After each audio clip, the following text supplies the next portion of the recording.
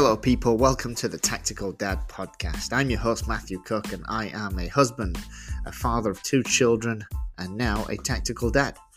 I'm a novice shooter, a beginner in survival and general prepping. However, I do have the ambition of becoming a competitive shooter one day, and so I'm spending countless hours with expert coaches trying to accelerate my knowledge and skills, my marksmanship, in this industry. With that being said, as a newbie to this whole world, this is a podcast dedicated to my journey, and I really hope to help all those new gun owners along the way. Let's get into it.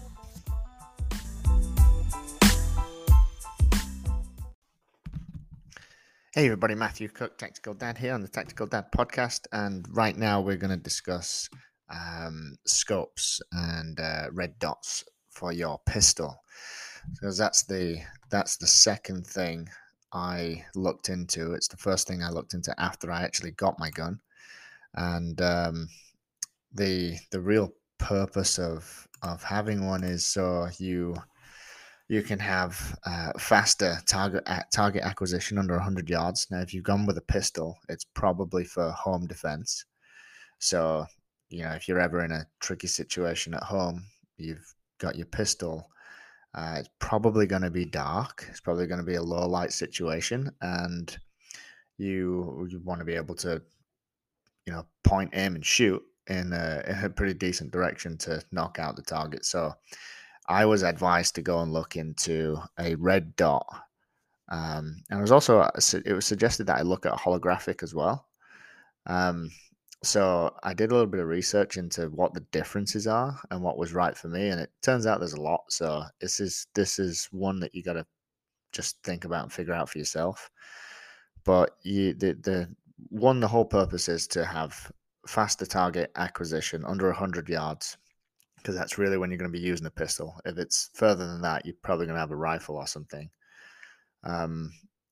Because of that, you'll have the upper hand in a darker, low light situation.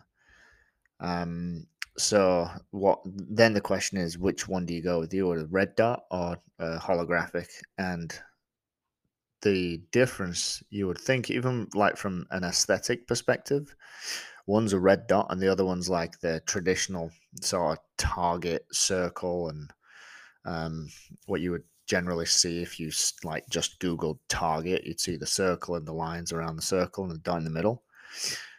And aesthetically, that's about it. But when you look into like how they're made, the holographic is like the complexity of that thing is ridiculous. I had no idea. Whereas the red dot is really, it's like stupid simple.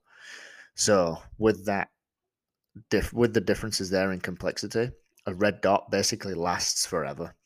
Like, you could turn it on, the red dot could be going for 5 years. Like, in general, most red dots, it could be left on for 5 years and it's still fine.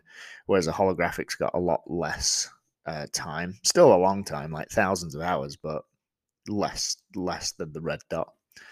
And with that complexity with a holographic, it's more susceptible to